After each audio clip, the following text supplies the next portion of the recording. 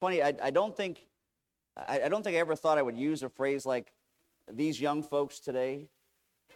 But now that I'm close to 55, I think that's not I think that's okay. Um, but what I realized was these young folks today have no clue about the wild and dangerous age that you and I grew up in, right?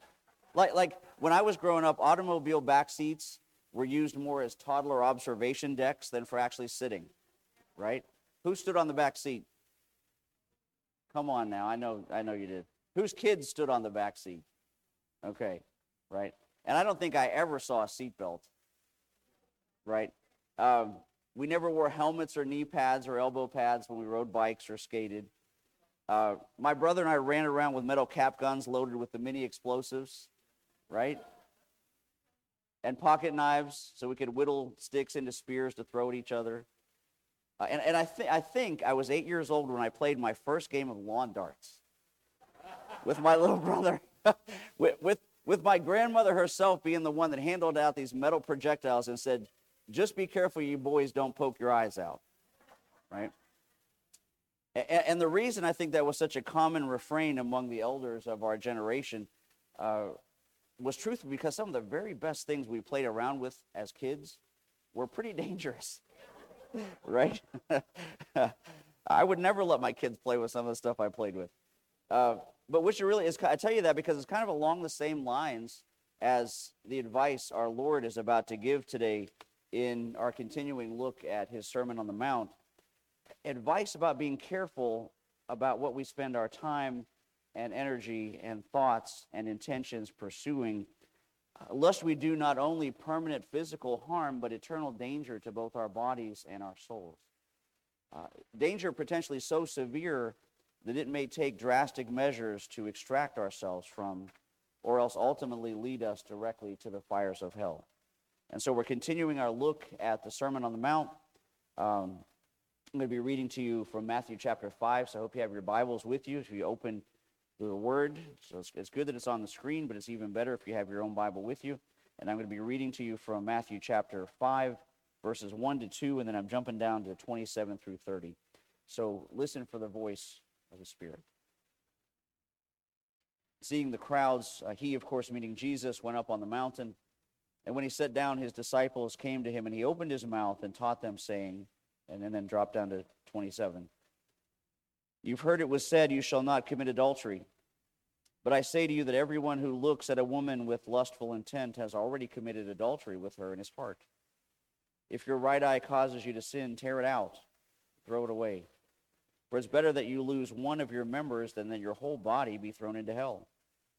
And if your right hand causes you to sin, cut it off and throw it away. For it is better that you lose one of your members than your whole body go into hell.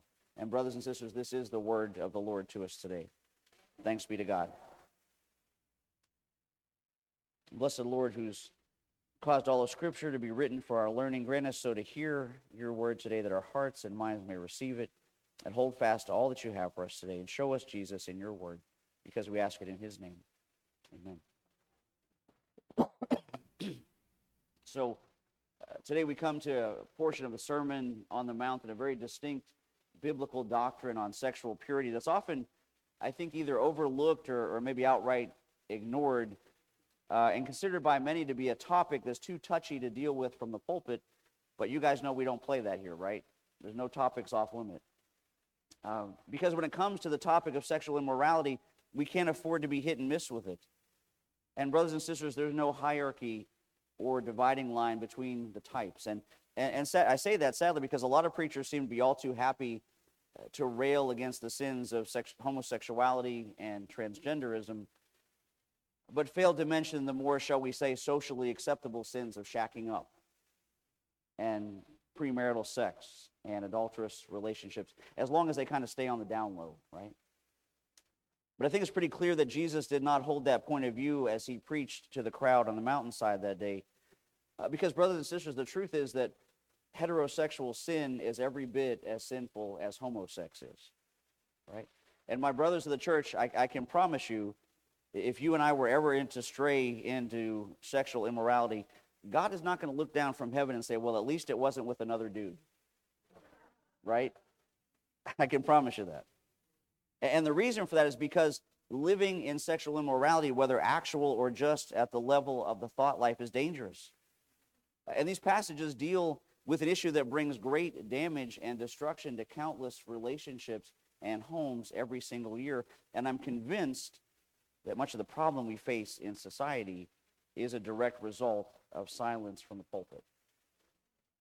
And I'll admit this is not a super easy topic to address, but it does need to be preached so that people will know what the Bible teaches and what God expects. And so my prayer is that as we move through these verses, I pray that all of us will be open in our hearts and minds to the Word so we can receive the instruction that Christ has laid out for us. So maybe just to back up just a tiny bit for context in Jesus' thought process here. If you remember, last week we examined verses 21 to 26 of Matthew chapter 5, in which Jesus contrasts what the scribes taught about murder with what God says about anger and name-calling and slander. And as we saw, the scribes at least correctly repeated God's prohibition against murder given in the law of Moses. But remember, then they had reduced that by their tradition of only being liable to the judgment if you actually physically murdered someone.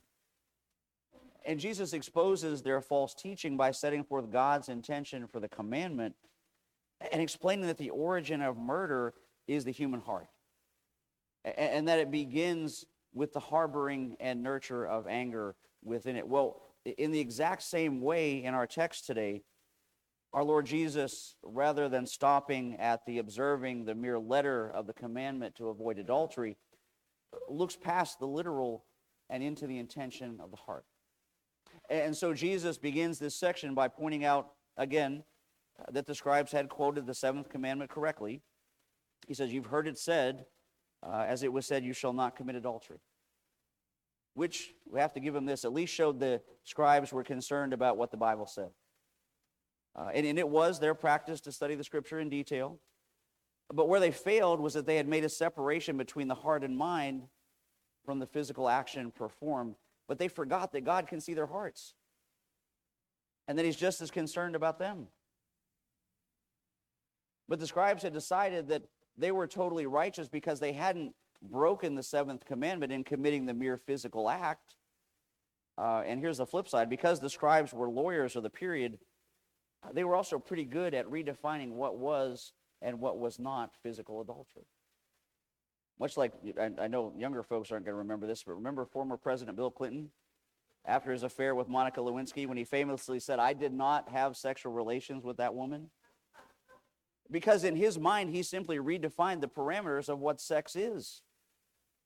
Right? And one commentator said of this, we live in a post-Clinton society and in the cultural aftermath of the 60s where adultery and fornication and shacking up and marriage-optional children are all taken in stride as normal parts of American life. And once that shame was removed, it was a very short step to the bravado of the even greater perversions of homosexuality and beyond. And he continues, so now, in a society with this much sexual promiscuity and perversion, it would be relatively easy to think that God would be pleased with you by comparison if you simply remained physically faithful to your spouse.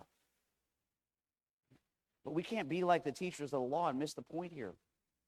Yes, God does hate adultery, but Jesus didn't stop there, and instead he exposes the wickedness that can still live in our hearts. And he says, but I say to you that everyone who looks on a woman with lust for her has committed adultery with her in his heart. And see, that's a potential danger for everyone, right? Whether they're a married woman or unmarried. Because notice that Jesus uses the all-inclusive word everyone. And he doesn't distinguish whether the woman is married or not. He simply says, looking at a woman. And also, though, ladies, though Jesus uses the male as the example of the lust, that injunction applies to females that do the same. And we know that from our study in Bible study of the book of Proverbs, right? That we finished not too long ago, especially the ones from Proverbs chapter 5 and chapter 7 that warn about the adulteress and the harlot. And so let's now that we have all that, so it's a lot to take in. So let's back up and really think about what we're talking about here and what Jesus really means by that statement. Well, for one thing, he's not talking about noticing whether someone walking by is beautiful or handsome or not, right? It's not merely that. The word look here that Jesus uses means a whole lot more than a glance or an incidental sight. The grammar here is present active participle, indicating a person that sees and then continues to look, right? It's a leer. You guys know what the word leer means? Might be a better description. One lexicon described it like this. It's called the intentional and repeated gaze, the purpose of which is to satisfy the evil desire of the heart. Which is why, for you ladies, not just for my church brothers, but sisters as well, that pornography is so dangerous to engage in. And I could spend a whole sermon speaking about the evils of pornography and the damage that it's done to our society, and particularly on our young men, because of the way it's designed. And yes, it is designed. It's designed to rewire the neuroplasticity of the brains of men to make them less and less satisfied with real women that exist in the world who are, not all airbrushed and instantly available, right? While at the same time programming men to need greater and greater quantities of that material to produce the same effect until they're caught in this vicious cycle of guilt and shame. But here's the thing. This concept is not just a trap for men. It's a trap for you ladies too. Because the sin of lusting after someone does not have to exclusively involve the eye to occur. This sinful look can also occur within the mind. You don't have to have actual pictures to create unhealthy images and fantasy relationships. And for the female audience, hey, that might come in the form of those, those little red-covered paperback romance novels, right? How about big bestsellers like 50 Shades of Grey? Somebody's reading that, right? Because the lust of the heart is the same whether it's sparked by something visual or merely in the realm of the verbal. It's all the same. And that really strikes at the core of what Jesus is saying. The problem with sin is it's not external, it's internal. The sin's in your heart. See, the problem is not that a guy sees a beautiful woman walk by and notice that she's beautiful, right? Praise God for that, right? Right, fellas? Can I get an amen? Right? Women were made as the pinnacle of God's creation, so their beauty should be acknowledged, right? The same way that strong and capable men attract the attention of women because the Bible says that the man is the reflected image and the glory of their Creator. So it's not the noticing that's the problem. It's the covetous lust in the heart that's the issue. You might be thinking, okay, Pastor, what am I supposed to do? Walk around with blinders on all day, right? Look down, go off and join a monastery or a convent so I never notice anyone that might catch my eye or make me have a passing thought? And the answer is no, of course not, right? Let's be real. But I do think the great reformer Martin Luther is helpful here because he said of this, and I love this quote, "You cannot keep a bird from flying over your head, but you can keep it from building a nest in your hair." Right? You can't keep a bird from flying over your head, but you can stop, if you had hair, you can't keep it from building a nest in your hair. Right? And what he means is, no, you can't avoid seeing every sight that might entice you. You can't block every improper thought from going through your mind, but you can, with God's help, resist anything you see to just a glance instead of making it a fixed gaze. You can, with God's help, coax a thought to keep on passing through rather than concentrate on keeping it lasting. And why do we do that? Well, because it's pretty apparent that Jesus takes all this very seriously when he said, if your right eye causes you to sin, tear it out and throw it away. For it's better for you to lose one of your members than your whole body to be thrown into hell. And if your right hand causes you to sin, cut it off and throw it away, for it's better for you to lose one of your members than your whole body to go to hell. I don't know about you, but that sounds pretty serious to me. And also, please don't mishear me. Obviously, Jesus is not advocating self-inflicted injury here to avoid sin, right? He's using hyperbole to make a point. Because when you think about it, really, honestly, just plucking out your right eye still leaves you a left eye you can sin with, right?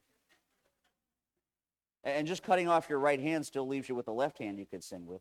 But Jesus is being shockingly figurative here as a means of emphasizing the seriousness of sin. And he's saying, if there's something that's hindering you from living for God, whatever it is, it's better to be without it than to let it drag you into hell. which really is a calling for us to sever ourselves from anything that is feeding our sinful desires, even though that thing may otherwise be valuable to you. Which means that anything that morally or spiritually traps you, those things that cause you to fall into sin or to stay in sin, should be eliminated quickly and totally. And I don't know, what your particular areas of temptation may be, but I can tell you that whatever it is, ditch it and do it now. Do whatever you need to do to set it aside, no matter how painful it might be. If you're in an immoral relationship, then end it. That's simple, regardless of how nice that other person might make you feel. If you have pornographic material, then get rid of it. You do it now. And do it in a way that neither you or anyone else can see it again. Shred it up or burn it. If it's in electronic form, then delete it so it can't be retrieved. If it's coming through the internet, then get yourself some blocking software, even if it slows down your computer. If it's television that causes you to stumble, then admit it and switch it off. If it's those pulp novels and best-selling books that glorify sin, then get rid of them and don't get any more.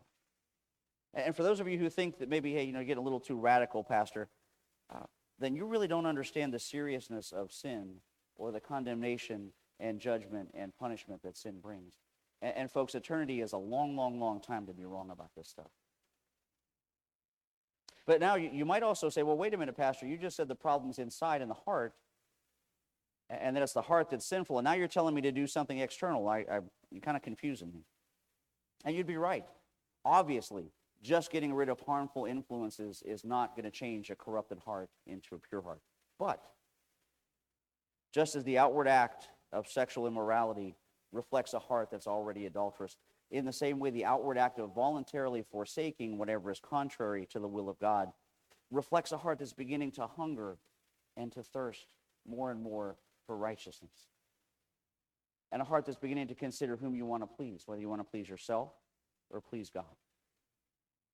Another commentator said on this, having acknowledged that we do not take Jesus' words concerning dismemberment here literally, we hasten to say that we do take his intent literally. And he continues, don't try to explain away the seriousness of his meaning. He demands nothing less than absolute God-controlled self-mastery. And he finishes by saying, the cost of being a Christian is a willingness to forsake anything for God's sake, to deal sternly with desires and willingly hold them in check under God's sway. And so, church, Jesus' sermon today is his way of telling us we must be willing to give up even our most prized possessions or aspirations or ambitions and wants if they in any way endanger our being pure before God. And his whole point in referencing our right eye and our right hand, it's because it's the eyes, it's the organ through which sinful thoughts can get stimulated. And it's the hand that we use to put sinful thoughts into action. And at the same time, they're two of the most valuable things that we have, right? Right hand and your right eye. And so Jesus' meaning is clear. The great 19th century theologian Albert Barnes put it like this. He wrote, even the dearest objects of life, if they cause us to sin, are to be abandoned. No sacrifice should ever be deemed too great to secure cleanliness before God. To avoid sin, we must be willing to give up anything, including the most important and precious things in our lives. He says, discard favorite sights and sounds if they stir passion. Avoid entertainment, places, and reading material that make light of indecency. Flee vulgar, suggestive conversations and avoid sinful companions in circumstances that could facilitate our compromising ourselves. And though these things, he says, be to us ever so dear, never count the cost of holiness too high for us to pursue. Jesus did not count the cost of Calvary too high to pay for us. And brothers and sisters, all of this is not meant to put a guilt trip on you. This is not because God never wants his people to have any fun or that Jesus was a killjoy. If anything, Jesus' detractors accused him of having too much fun.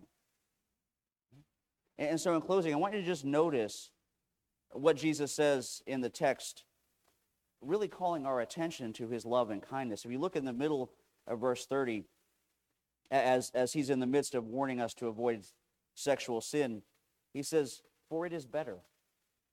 Other translations render it, it's more profitable for thee, or it's for your good, to practice self-denial in order to save ourselves from self-destruction.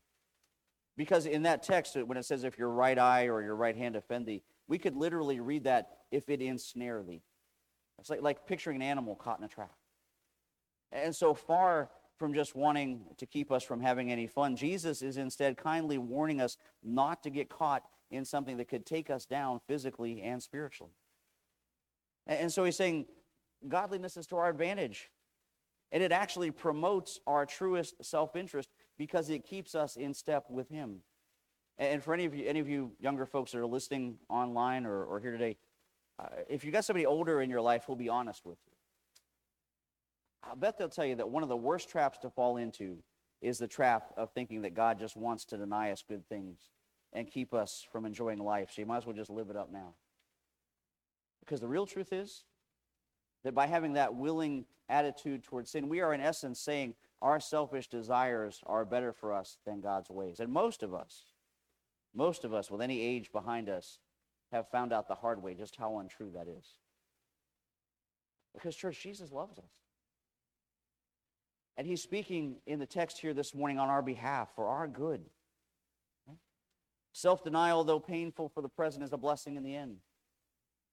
Sinful self-indulgence is our enemy. And though fun for the moment, the end seriously endangers and destroys lives, sometimes permanently.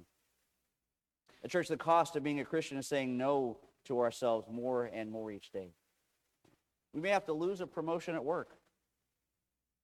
We may not be able to marry the person we think we want to marry. It may cost us a friendship. It might make people talk about us behind our backs. It may make us look priggish or foolish or holier than thou to the world, but who cares? Our calling is to take up our cross daily and to follow Christ and leave the consequences to Jesus. And I can promise you that you will never regret leaving anything behind if you set out to follow him. And the good news is you can start today, or you can start over. With Jesus Christ, there's forgiveness of sin regardless of what you've done. The Bible tells us that every human being has sinned, that each of us is deserving of eternal punishment from God, no matter the sin, sexual or otherwise. We deserve to be punished, and it's all or nothing scenario. God doesn't judge us on whether our good outweighs our bad, or on who sinned worse than whom, but on whether we accept his way of salvation. And the Bible is clear on what that is. For God so loved the world that he gave his only Son, that whoever believes in him should not perish but have eternal life. For God did not send his Son into the world to condemn the world, but in order that the world might be saved through him. Whoever believes in him is not condemned, but whoever does not believe is condemned already, because he has not believed in the name of the only Son of God. You see, folks, God made a way of forgiveness, not just for some types of sin, but for all types. And there's no sin that God cannot forgive you for, no matter what you've done. God will forgive you if you come asking him in faith. And so I say to you today in his name, stop playing around with the dangers of the world and the pleasures of sin. They may be fun for a moment, but they may also leave you maimed for eternity. And so in his name, I say repent and believe the gospel for the forgiveness of sins, and do it today in Jesus' name. Amen. Father God, you promised to fully and totally and completely forgive any sins that we confess before you, Father. And I know we've already had an opportunity to do that in prayer, but Lord, if this has stirred any of us, including myself, to recognize something that you're pointing out in our lives, recognizing a failing that we have, recognizing a place that we haven't allowed you to be Lord over, Father, bring it to the surface of our minds and allow us, Father, in the silence of our hearts to willingly confess it in this moment, and then receive that forgiveness and that pardon that can only come from you and from the death of your Son. Father, strengthen us in our faith this week. Guide us in the things that you would have us to do and the choices that you would have us to make. Make us bold, Father, in making them where that boldness is needed. Make us willing, Father, where we may be hesitant. And Father, we just are going to thank and praise you for all that you're about to do in and through us in the week ahead. In Jesus' name, amen.